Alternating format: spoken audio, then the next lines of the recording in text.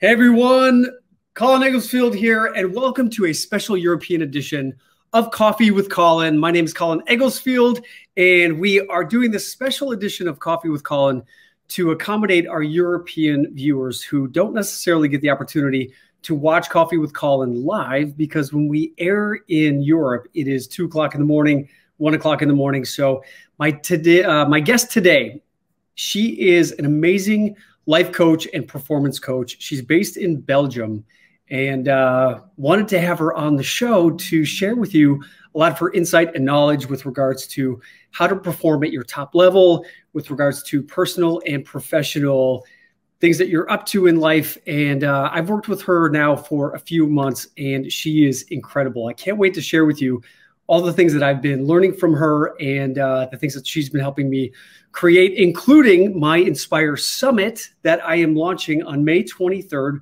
This is an incredible day of motivational speakers and insight, meditation, yoga. It is going to be a great day for you guys to be able to just jump in and be a part of the Inspire community. And you're going to learn a ton of great things. These motivational speakers that I have on this day are my personal friends and people that I've worked with. And my guest today on Coffee with Colin is actually going to be one of the speakers at the summit. The summit is going to be from 11:30 to 6 p.m. Central Standard Time. It is 6 hours of just awesome, amazing community where you're going to gain a lot of insight with regards to how to just live your best life. So our tickets are available now. You can go to my Instagram bio and my Facebook page. We'll be posting over the next few weeks about what is exactly in the summit, how you can participate, and all the great things that you can expect to get out of it. Again, wanted to say that our episode today is sponsored by Picticular.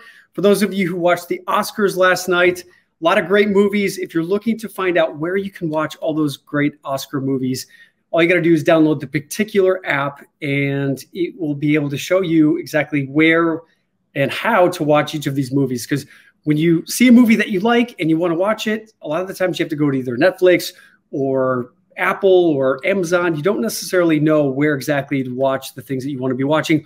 Or if you have a favorite actor and you want to watch where their shows or their movies are, all you got to do is go to Picticular, type in an actor's name, and boom, all of their projects are right there.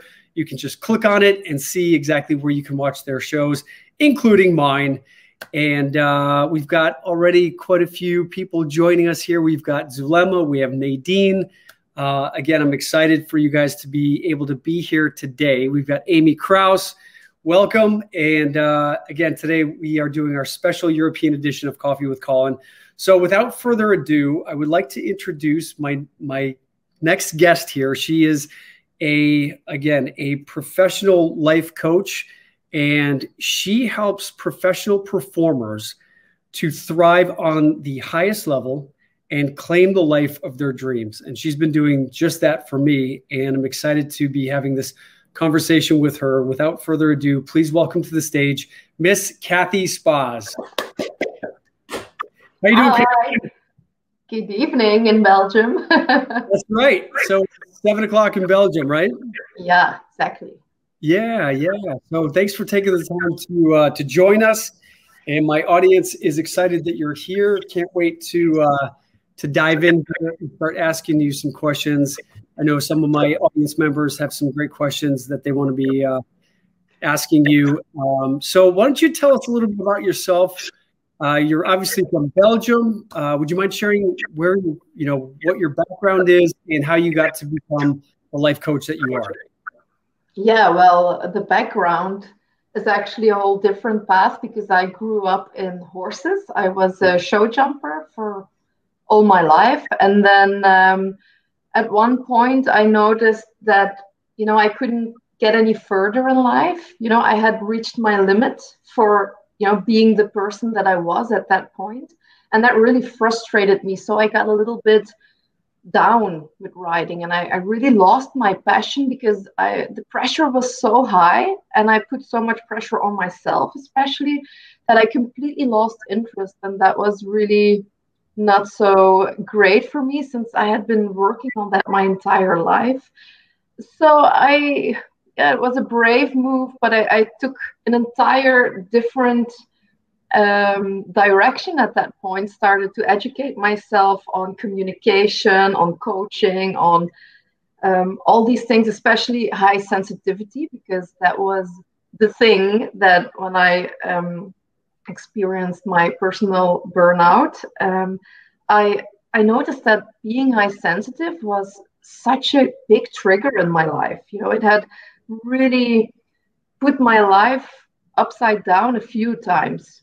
And it was only by getting stronger in those abilities that I started to notice what else was possible. Because when you would have asked me 10 years ago, what are you good at? What are your talents? People did ask me that, and I was thinking, oh gosh, I really, really honestly don't know. I'm not good enough at the horse riding part. And, that I can feel horses really well, but yeah, so what? People love their dog. They can sense their dog really well. Is that a talent?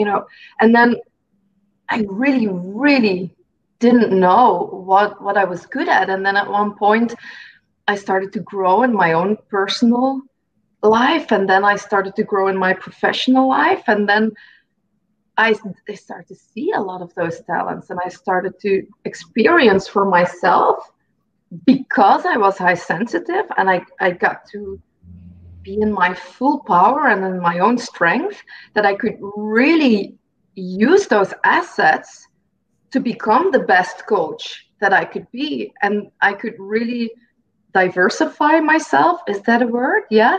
I could really separate myself from others, because I would hear things that no one else would hear. I would see things that you wouldn't even have to show me or explain me, and I would pick it up, because that's our quality once you step into the greatness of being high sensitive. But it's just really quickly interrupt you so that we can kind of get an idea of what you mean by high sensitive.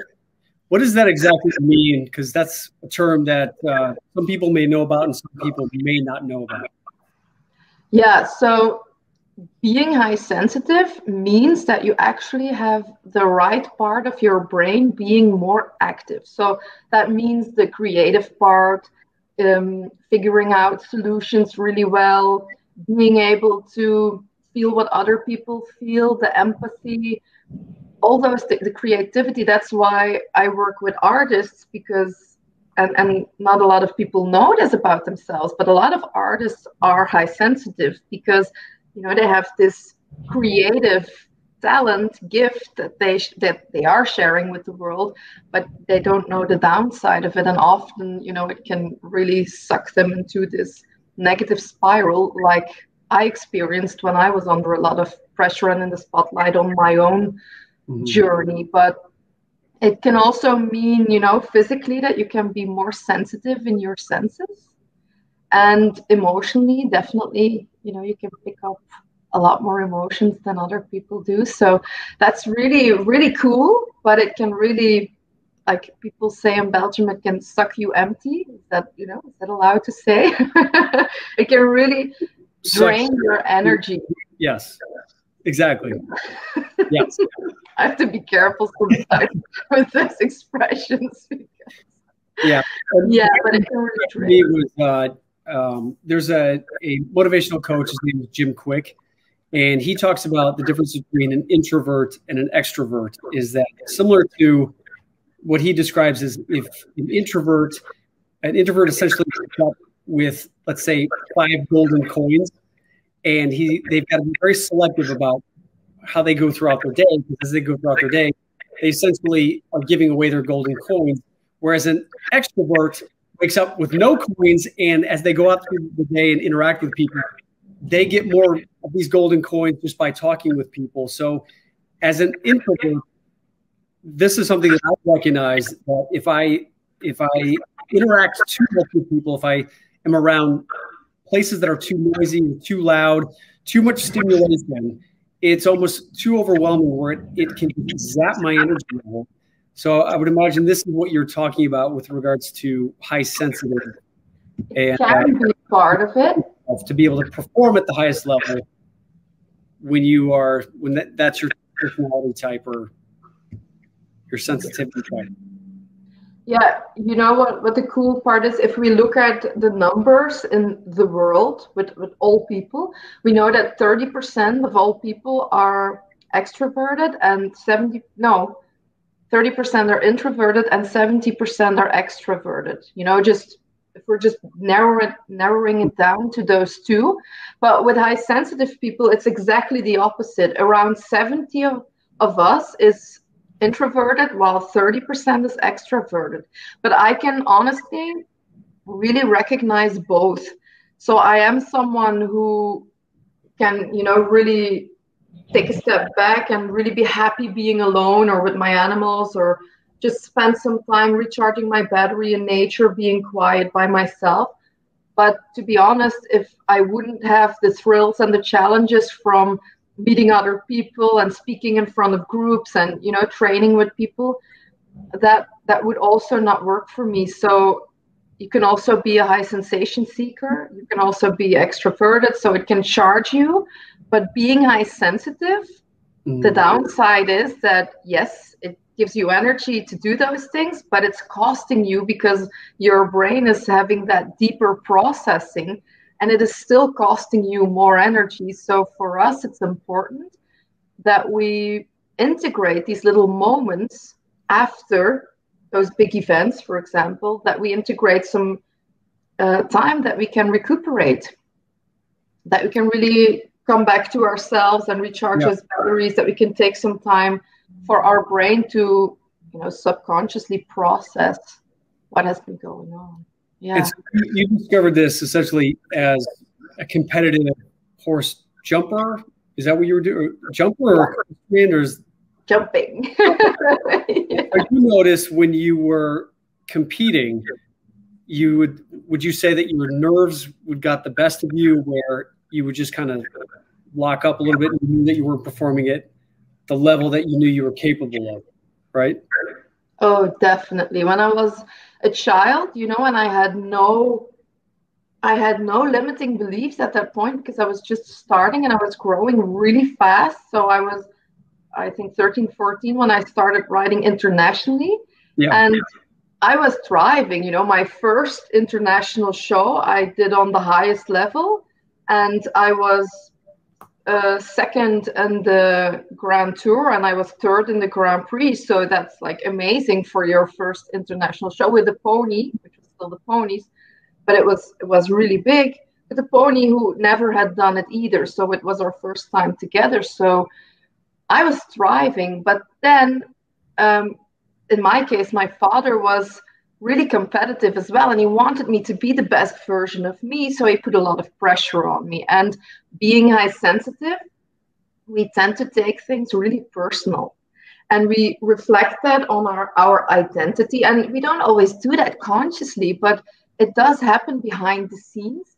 And that made for me that, you know, I always got frustrated while warming up, and then we had a fight and I got stressed, and when I went into the ring, the stress had taken over completely. And I would always do like this one or two stupid things that you say, how is that possible? You know, the whole ride was perfect, and there something would like block, and I wouldn't be able to turn that off. And it took me a very long time to figure out how I could change those patterns by really focusing more on my process, and not riding from the place where I had to perform and where I had to succeed, but coming really, and even when I was training, I really had to work on this, that I was riding with joy again and with fun, and that it was always good, no matter what the result.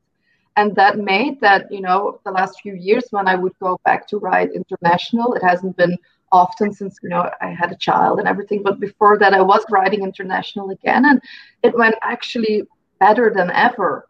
But it didn't even matter what the results were, because I was having so much fun. But because I was having so much fun, the results were amazing. Yeah. So that's, you know, that's what we're doing as well, you know, just having that fun again and creating that vibe where you can really shine as your best as your best self, not because you have to, but because you want to. And that's why this is so much fun. And Sarah Wallace here says something I think is very relevant. She says, unfortunately, there is a negative connotation to highly sensitive, although it speaks loudly of emotional intelligence. I think there is definitely a little stigma of when people say like, well, this is too much, or we know how to take care of ourselves. We know what we need, but unfortunately, sometimes think that we don't want to be in a certain situation, or we just don't like the people that are in the room. So it can come across as we just don't like people that we are interacting with. It really has nothing to do with the people. It's just the actual stimulus that is happening that can be overwhelming. So what is it that you actually would say to someone who is sensitive with regard to creating these boundaries? A friend of mine, Krista Cody, asks, how do you create these healthy boundaries to be able to protect yourself if you are high sensitive, yet you still want to be able to interact and engage with people and be a part of the community, but also implement some of that self-care? Yeah, that's for us the most difficult part, because we are such people pleasers, and our brain is also programmed to first think about the community, about the social aspect, and to see how that would, work out for everyone else. And that's why often high sensitive people, or HSP, would put themselves last.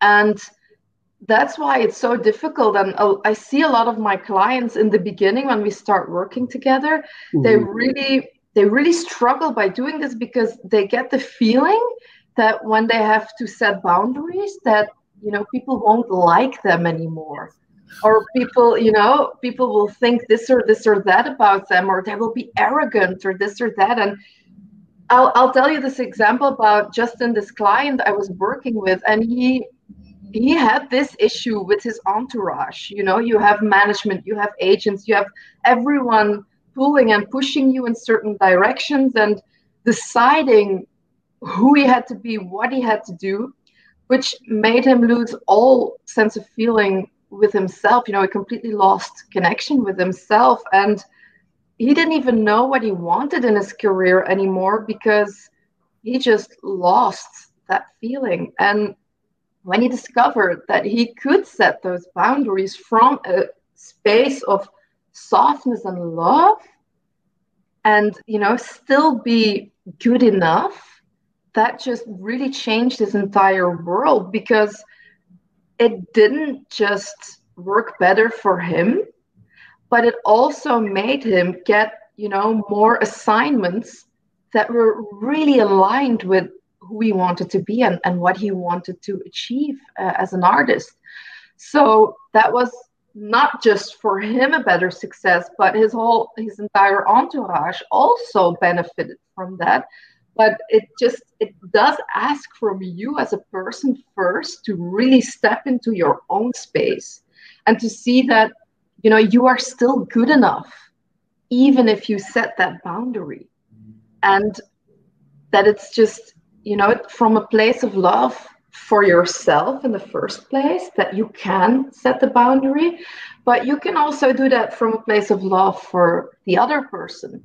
And when you start integrating that consciously in the process, you will see that it's a lot easier, because originally we think that by setting a boundary we are selling someone else short.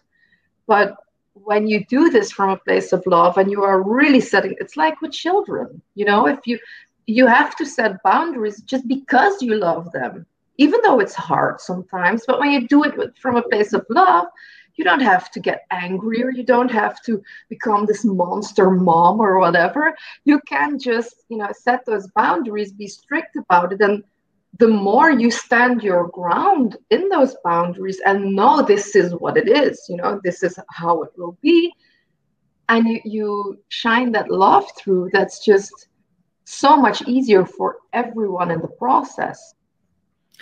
So Pam Rathmiller is asking, how do you set boundaries without coming off mean? Yeah, that's like an amazing question, Pam.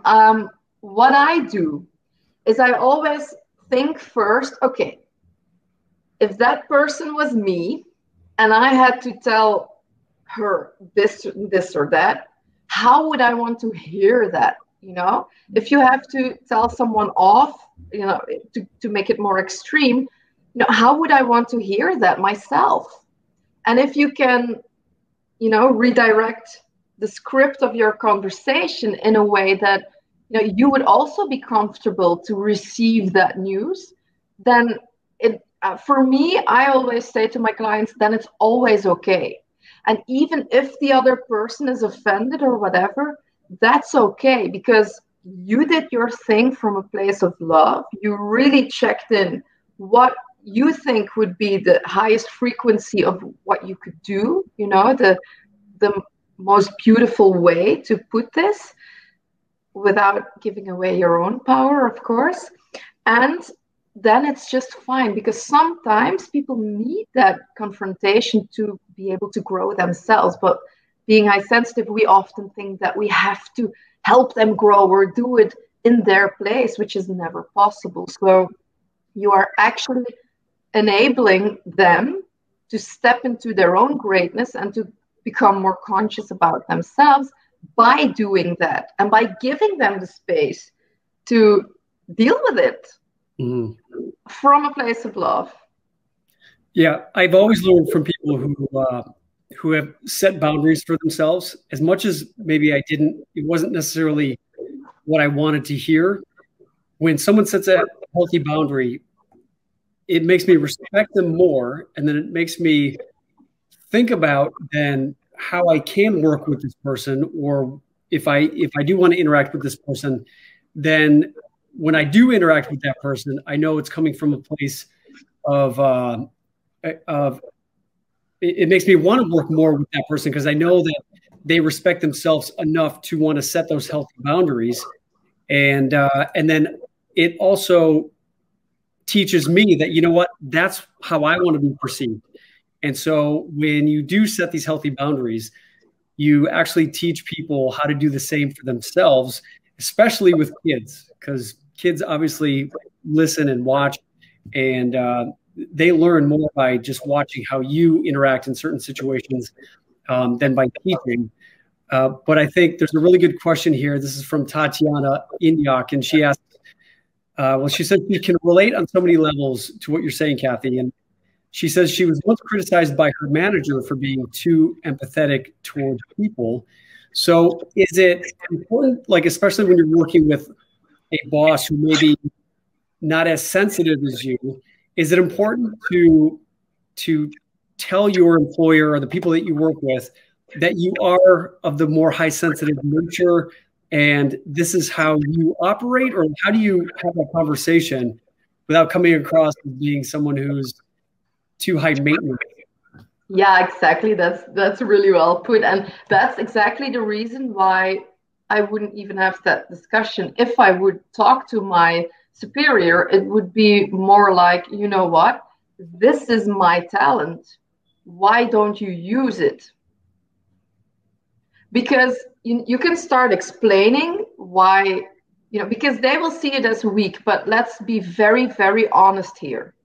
The leaders of today and tomorrow are the empathic leaders. And that's exactly the reason why we need to stand up in our greatness. But it's not always easy, because in the current system, there are still a lot of old school leaders who are more in the hierarchy system. You know, you just have to do what you're told and don't be talking to people. And yeah, I would just see, how can I use this talent without, you know, setting him off, for example, or how can I integrate this on a way that it's still feeling good for me, but that I can maybe respect what he's telling me. Never ever change who you are, and because this is just one of the beautiful things that you possess in life. So I would definitely say, I will not comply. Oh, I'm sorry. I'm a little rebel like that, maybe. But yeah, I think that's too important. You can never lose yourself in the process, ever. Yeah, no, I think it's one of the things that one of my first acting teachers taught me, and this is what I talk about all the time, is just to honor yourself, honor who you are, and the more that you can authentically share with who you are interacting with, what your needs are and what's important to you, and the way in which you just show up in life. The people that respect you and love you and want to be your friends, they'll stick around. The people that have a problem with the way in which you talk about what you are, the way in which you would like to do something, if they have a problem with it, then they're not your friends and you don't need them anyway. I guess that comes into play when it's family members who may have a different way in they look at life, and that's when it's important to have those kinds of conversations where say, like, look, if you really care about me, if you truly love me, you've got to understand that we are different. And just because you may look at the world this way, this is how I look at the world. And if we really want to get along and be able to coexist, it's important that we be able to respect each other. We don't have to always agree in the way in which we look at life, but it's all about agreeing to respect our differences. And I think that healthy conversation is needed, but I think it's not always easy because a lot of people don't like, or they perceive that kind of conversation as confrontational. So what advice would you give to someone who is perceiving a conversation as confrontational? What advice would you give them to go into that type of a conversation, knowing that they are going to have to potentially come up against someone who has a difference of opinion on what that other person thinks about a certain situation? I think that's a great question that everyone will definitely encounter in daily life. But I think that there's something underneath that. I think it's never about the one conversation. It's always about, people are like mirrors. We are mirroring each other's beliefs. And if something is confronting for me, then I know that the thing that the person in front of me said is triggering me. Because there is this certain belief, a lot of the times it has to do with self-confidence, but there is this certain belief that, I'm not good enough, or this person is better than me, or, am I worthy, or whatever it is. But when you truly, and I mean like deeply, profoundly believe in yourself and believe that you are good enough and that you can really own your space without having to take up anyone else's space, but really from a place of, there is enough for me, enough for everyone. And when you can really do that and really step into your self-confidence, then you will grow to this person who can just take up that space, have that conversation, and have it not affect you, because you know that whatever they say has nothing to do with you as a person. But it's a lot of the times it's not so easy for us because we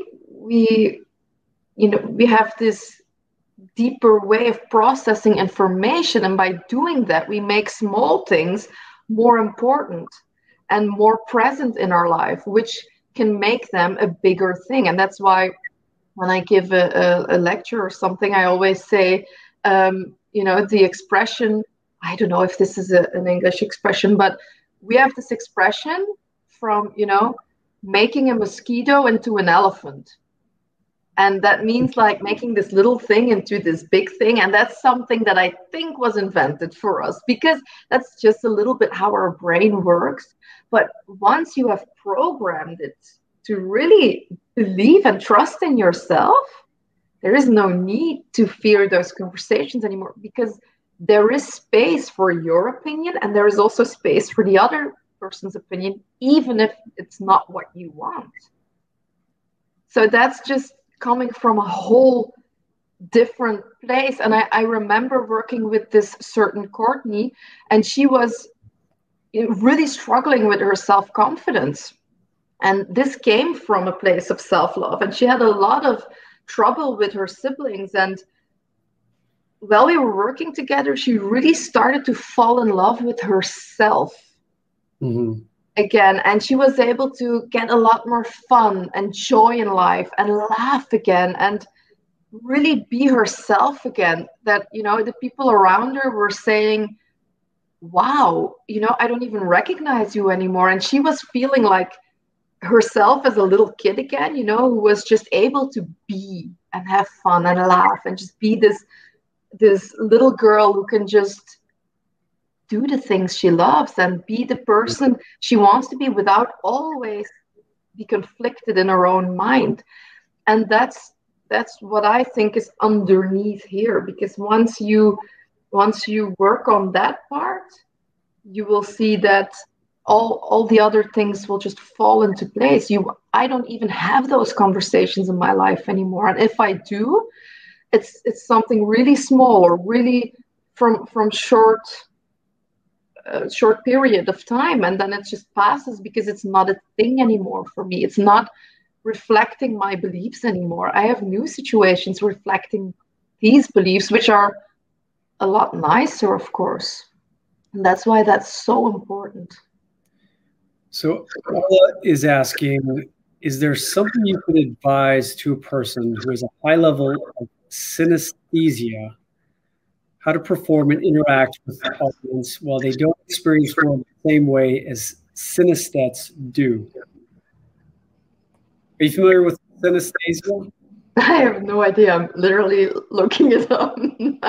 It is, it's, some people experience their senses in a magnified way. So like if someone is like tasting a glass of wine, they can actually hear the wine. They can, it's almost as if like they can sense it with all of their senses. So it almost can become so overwhelming because all of their senses get triggered just from looking at something. They can, I believe that is what the definition of synesthesia is.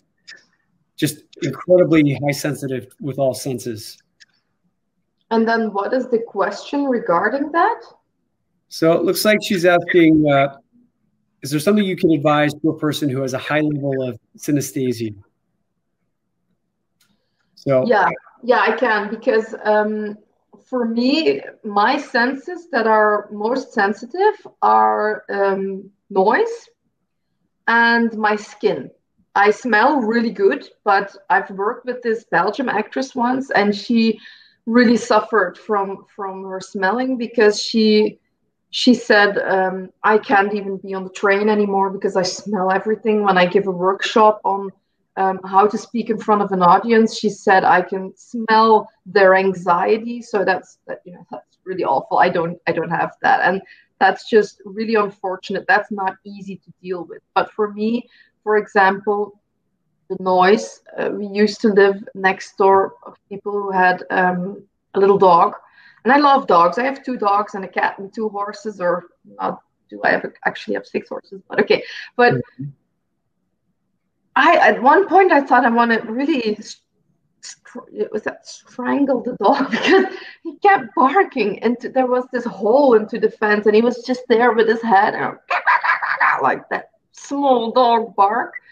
So I thought, no, it was really, at one point I had a migraine of 3 weeks because he was barking an entire day. So there were 2 options for me when that happened. Or option A, I was shutting it off and focusing my thoughts on something else, because the more you keep giving this attention, the more present it will be. And that's with all thoughts. It doesn't matter if it's about your senses or about things from the past or about something that hurt you. The more you pay attention to this, the bigger it will become in your life. So it was the same for me. And at that day, I paid a lot of attention. So I stuck with it for a while. But I've learned to really redirect my focus. And if it was like sometimes too long for me, you know, because at some point you can get really overstimulated, and then you just have to do something, and you have to extract yourself from the situation. That was my other thing. And I just took my dogs for a really long walk, and I felt a lot better. You know, so that's not always possible, of course, but it's all about your focus and where do you want to put your focus on. And that's when it comes to the senses, that's all you can do, really. So it sounds like knowing your limitations and knowing that if a certain experience or stimulus becomes too much, you just know that you know what your limit is, and you know when to exercise some self-care, to remove yourself from the situation, just to take that break. I know, like when I'm working on a studio, because on a studio film set, there's like 100 people running all over the place. There's a lot of activity. Sometimes I just need to get out of the actual studio and just take a walk to just kind of have that space. I sometimes feel claustrophobic if I'm in areas where there's too many people, too much stimulus. So I just know what my limitations are, and I know to exhibit some of that self-care. And I recognize what you're saying, because I feel the same thing. When there's a lot of people really surrounding you and it's really loud and busy, I get a little bit claustrophobic as well. But I've learned now that when you really energetically take in your space, that I become really calm, and that they can't give me the feeling like I'm like this, because I'm already like that. And because my thoughts are already there, there's no point for them to do that and to start me breathing more on the surface. And because I already focus my attention on breathing deeply and really taking in my space. So in that way, that has helped me a lot. So you're saying when you walk into rooms or spaces that have a lot of people, you focus on breathing exercises? Yeah, I focus on me, because when I focus on the other people or what they're saying, or, you know, your mind can really take you places. But when you keep the focus on yourself, and the breathing is definitely a good part, just breathe in and out through your nose and take a long, slow breath into your stomach, in and out, just a few times. And that already brings your attention back to your body instead of being stuck in that circle in the mind. So that's definitely one thing. And then grounding, you know, putting your feet very steady. It's so simple, it's so easy, but those little things help you get out of your head and into your body and connect with yourself. And it's always easier to take a next step from there than, you know, when you're already overwhelmed. Yeah. And so when you were discovering that you were doing these competitions and you were starting to realize that you were almost self-sabotaging yourself, not being able to perform at the highest level, was it a coach that you worked with that helped you start to make that transition to not placing so much focus on the outcome, but more so focus on enjoying the process of it? Like, what was it that made that switch where you were like, okay, I'm not so nervous anymore because I'm not so, was it not being so focused on winning? Was it just a mindset shift, or what was it? It was all those things combined. It was me working with a performance coach. It was me changing the mindset. It was me working on my breathing exercise. It was me taking the pressure off. It was me finding the joy again and feeling that I am already enough. And that's, you know, I will keep saying this a million times, because that's the deeper truth of this all. When you feel that you already are enough, then all the rest is just pure bliss. And we are just so privileged to be able to do that and enjoy life, because we already are enough. And that's just the way I'm experiencing life. And even, you know, when I'm riding my horses, that's just different reality, so much more fun. And the results are a lot better because of it. And that's just also that little part of perfectionism that we put on ourselves, because we want to do everything so good and so perfect that we put that pressure on ourselves. And sometimes it's reinforced by other people doing it as well. But in the first place, it's us doing that because we are so committed. We really have this dedication and we really want to do a good job. And, you know, I just noticed that I was really frustrated from being this stressed out. And even when I just started having my own business, I just couldn't give anything. I couldn't delegate because I always thought I had to do everything myself, because otherwise it wouldn't be good enough. And that just made that when someone in my team was doing something for me, it wasn't good enough, because it just reinforced my belief. They were just this beautiful mirror, so it had nothing to do with them. But now, you know, when something like that would happen in my reality, I know, okay, cool, interesting. This is something that I can work on, and then this will just magically resolve itself. And that's really how it works. So I don't even have to confront people half of the time anymore, or not the way I used to. I can just have open conversations, and that's what is making me a lot stronger as a leader in my team. But also, you know, it's a lot more fun working like that with people. But it took me a while, because I was not easy to work with at the beginning. Why is that? Because I was high maintenance. I had such high standards for myself that I was expecting that from everyone else as well. And that's not just my team, that was in my relationships as well. So even in my friendships, you know, I always gave so much that I subconsciously expected them to do the same thing for me. But not everyone works that way, and that's fine. I really had to learn that the hard way. So, yeah. Say I'm the owner of a business, and I've got a bunch of employees that I'm managing. I've got 400 emails every day, 300 phone calls, text messages, and all of it. And I would have come to you as, you know, you were my coach.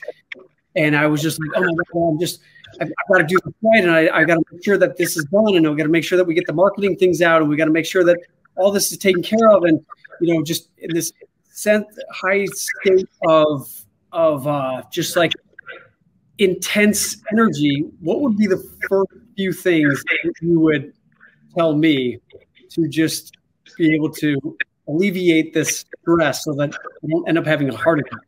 Yeah, I would first say stop, you know, stop and breathe, please. Because I will give you a very good example of me from like 5-6 years ago. And I was still really in my growth process, and I was on my way to ride 2 horses. I was revalidating. No, I was helping 2 horses recover, and I was riding them, and I had a lot of work to do, and I had a really busy day, and I was on my way to the horses, and I only had an hour, an hour, and then normally I would need 2 to ride them. So I was really freaking out, because I want to do this thorough, you know, this is going to be done well, and there's no other way. You know, it's going to be like that, and because I planned it like that, and I have to do it like that. And at that point, I was getting out of my car, and I was getting these really, what's it called, palpitations. My heart was really skipping a beat, and I was shaking from stressing, and my whole internal world was freaking out. And I thought, no, this cannot be happening. The sun is shining. You know, this is a beautiful day, and I'm privileged to be able to ride these 2 beautiful, lovely stallions.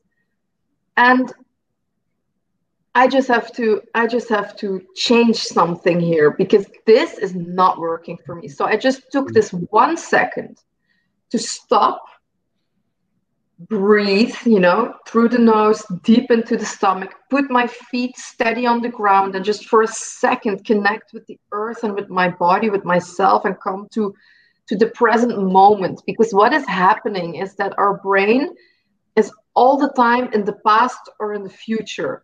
Mm-hmm. And that is why, we make this big mountain out of all those things that we still have to do. Mm-hmm. And that is why that is really frustrating. But when you teach yourself to extract yourself from those thoughts, to just, like I always say, to park them, and then to just come in the moment, and then you just breathe and you own the space. Because,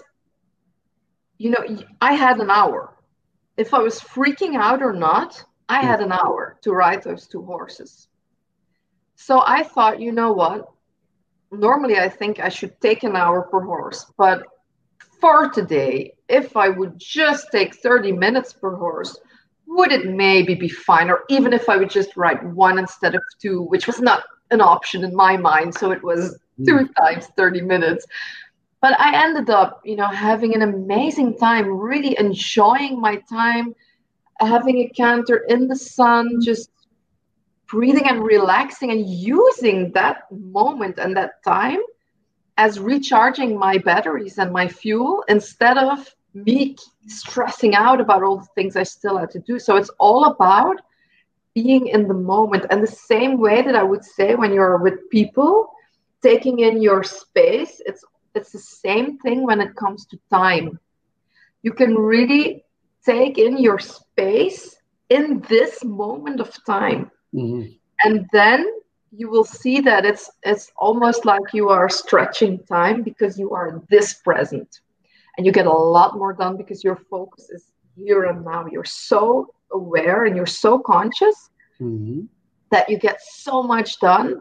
While we're constantly thinking about this, and maybe I still have some ironing to do as well, then, you just can't be so efficient. It's just not possible. Yeah. That's why meditation, yoga, working out, those are my go-tos, that whenever I know my limits. Well, I do have a lot of different stuff going on.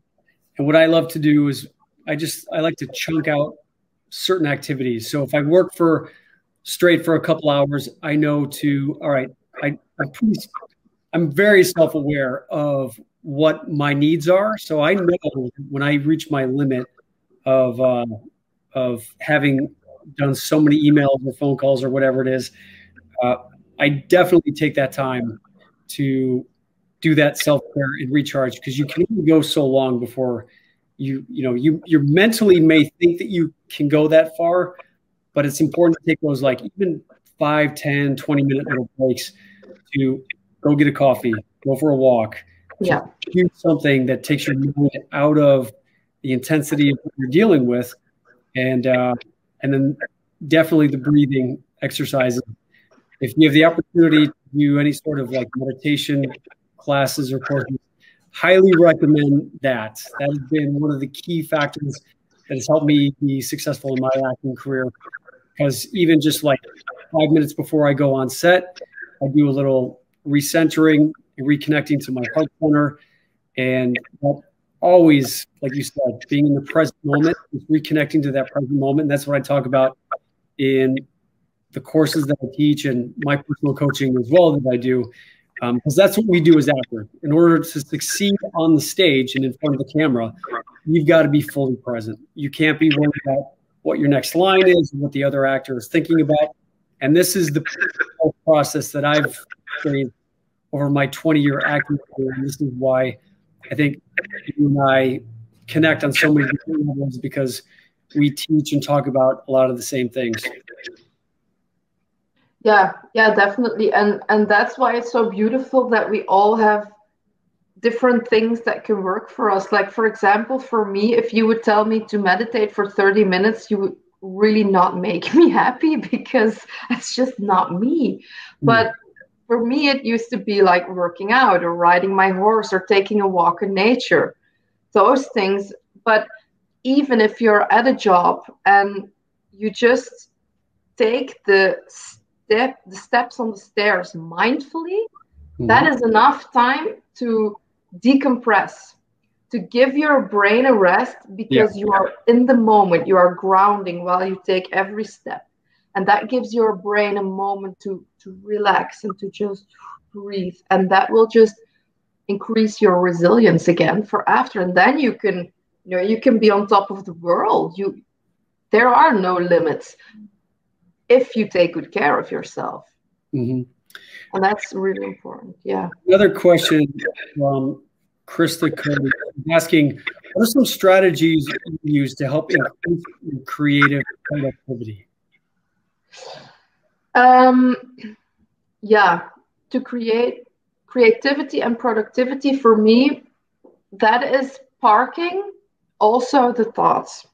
Because the things that are holding me back when I have to create content, for example, and I have to be in the creative writing process, the only thing holding me back from being in touch with my flow and pure creativity is when I'm thinking, when I'm overthinking, when I'm putting and then you put pressure on yourself.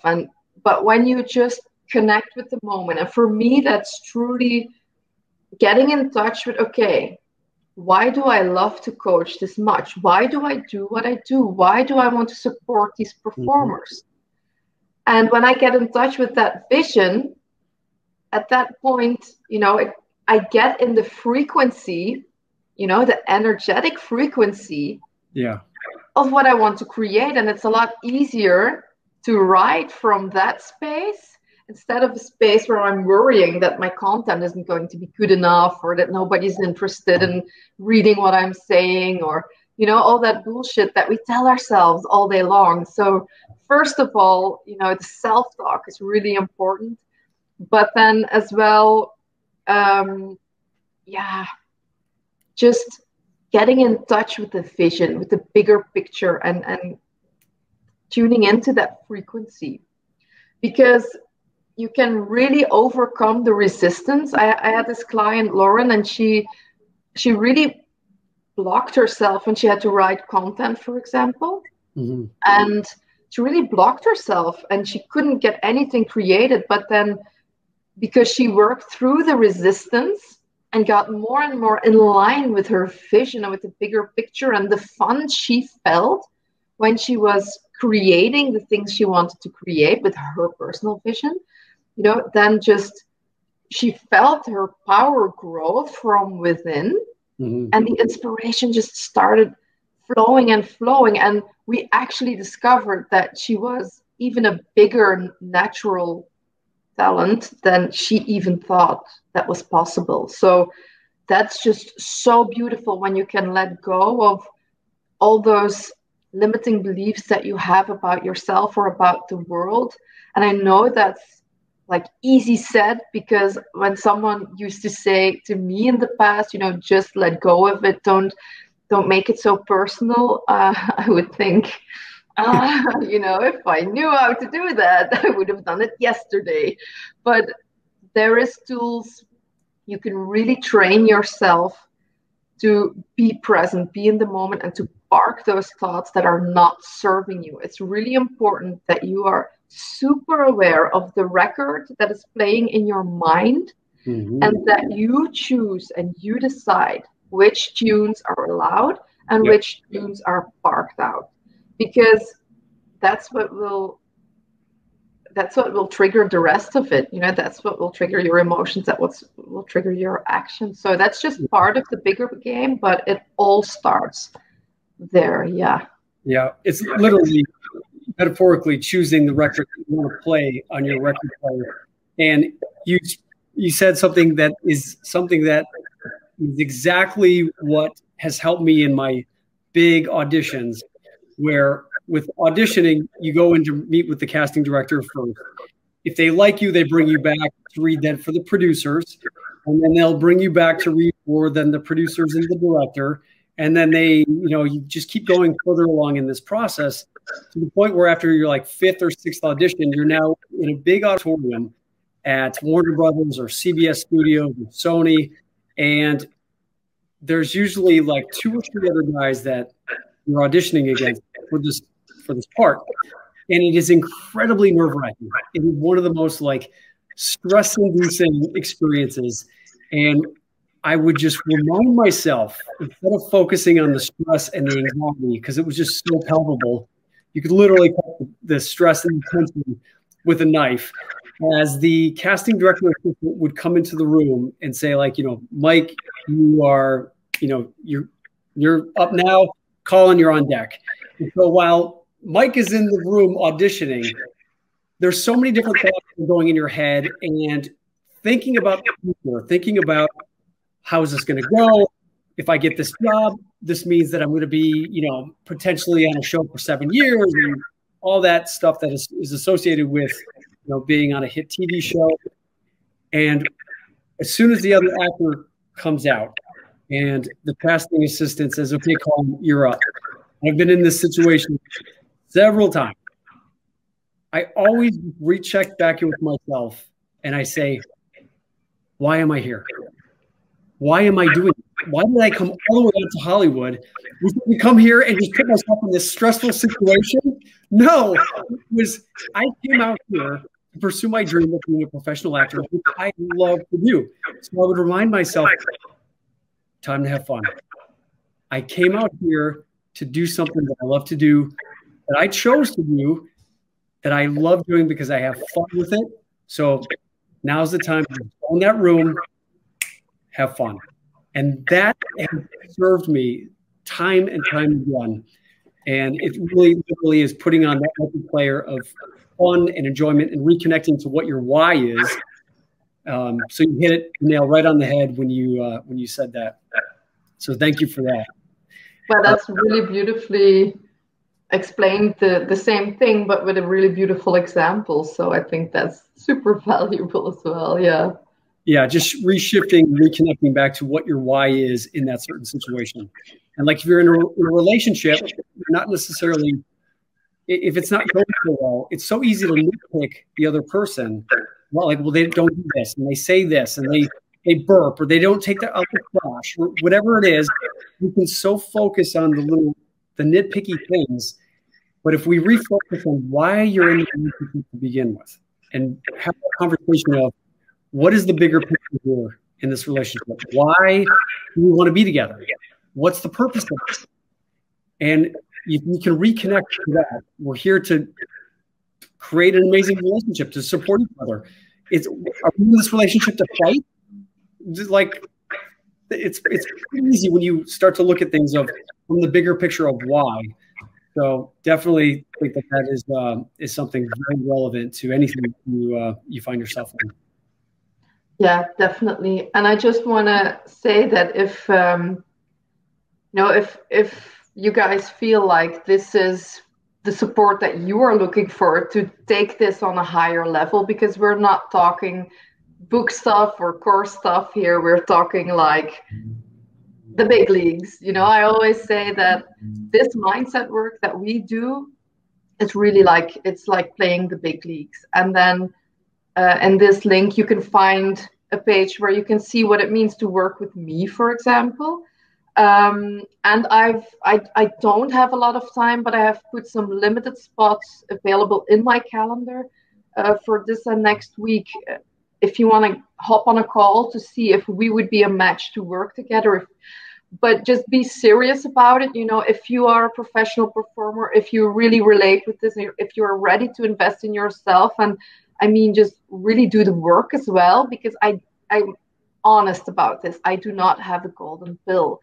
It is about doing the work. You can send me an email, but I would definitely say check out the website where you can see a little bit about what I do and where you can book that call if you feel like you want to bring it, really step it up and bring it to the next level, to really thrive in your life.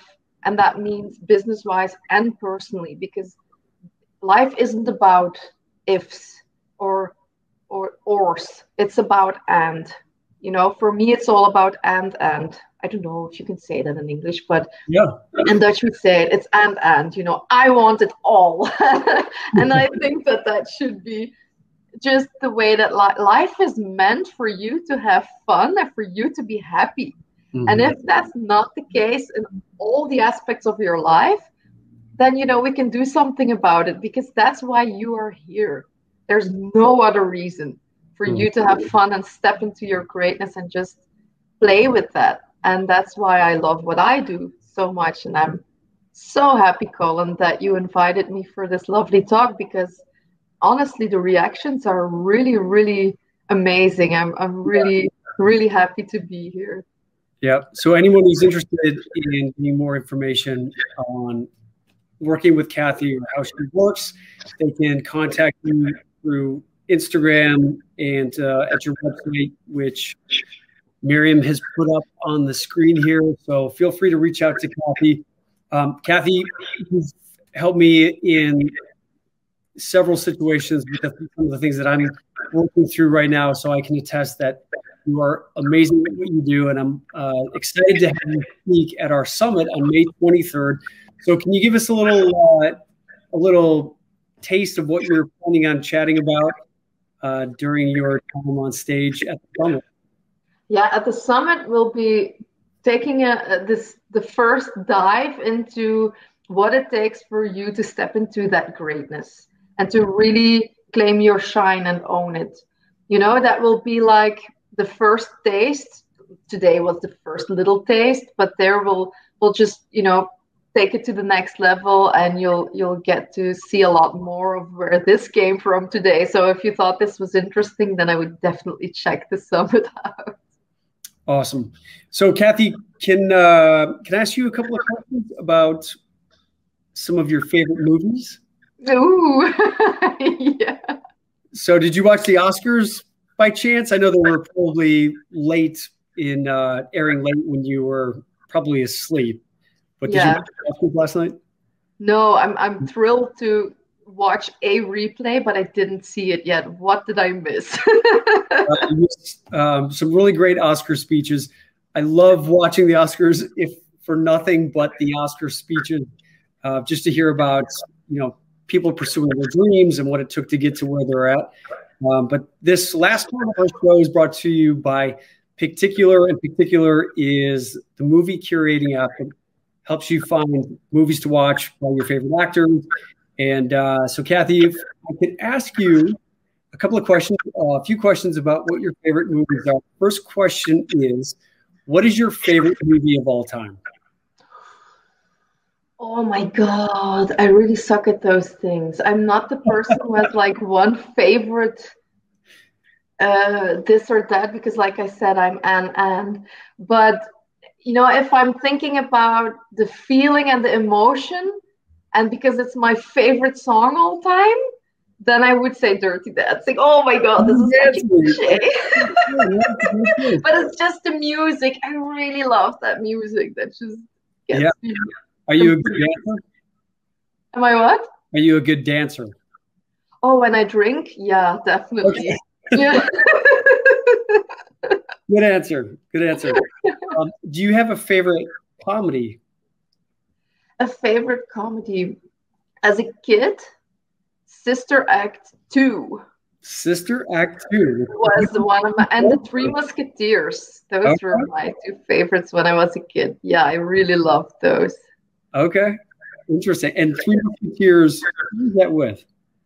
Was that with Martin Short, Steve Martin? No, not with Steve Martin. Oh, Three Musketeers. Oh, that was the Three Amigos. That's who that was. Oh no, that's a whole different movie. Steve Martin is not my favorite actor.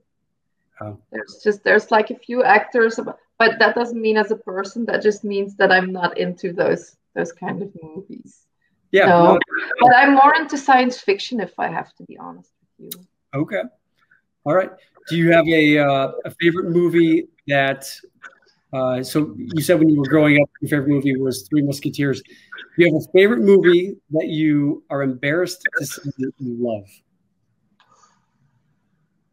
Oh, I'm sure there's a few of those. For me, I would say Dirty Dancing or The Notebook. Those are probably movies that You wouldn't be forthcoming that they're your favorite movies. But I do have a guilty pleasure, but it's not a movie, but it's Keeping Up with the Kardashians. That's my guilty pleasure. Yeah. Not a movie, but yeah. Good. It's all good. And do you have a favorite actor? A favorite actor? Yeah. I definitely don't, but I do know, for example, if an actor like Will Smith or Leonardo DiCaprio is in a movie that I'm inclined to watch, because even though that's not science fiction, I know that they only choose great movies to work in. And that is something that means something to me. So yeah, that's because they stayed loyal to what they wanted for themselves. And you can really see that in their work, and that really resonates with me. So if they make a movie, I'm inclined to watch it just because they do great work. Yeah. Yeah. Yeah. And do you have a favorite actor? Actress. Oh, that's a good question. I suck at this. A favorite actress. Yeah, for sure I do. But who would that be? Meryl Streep, maybe. Would it be Rachel McAdams? Would it be? I like Rachel McAdams, but you know what? I really like Natalie Portman. Oh, great actress. I really like Natalie Portman. And what's the other Star Wars girl? I mean, she also played Domino, which was a really cool movie as well, but really crazy. Oh no. How can I forget? Oh yeah, Keira Knightley. Knightley. Yeah. Oh, yeah. Really like those two. Yeah. Awesome answers. Hardest questions of the evening. Particular pick 6. Awesome. And finally, last question, Kathy. And I just want to say thank you for being here. Appreciate your time. I know a lot of people here appreciate your insight and knowledge on all this stuff. What is something that inspires you? Well, this is going to sound like a cliche, but it is honest to God, it's the truth. It's working with people like you. Because I was saying this to Miriam before we started on the call, and you weren't there yet. We were talking behind your back.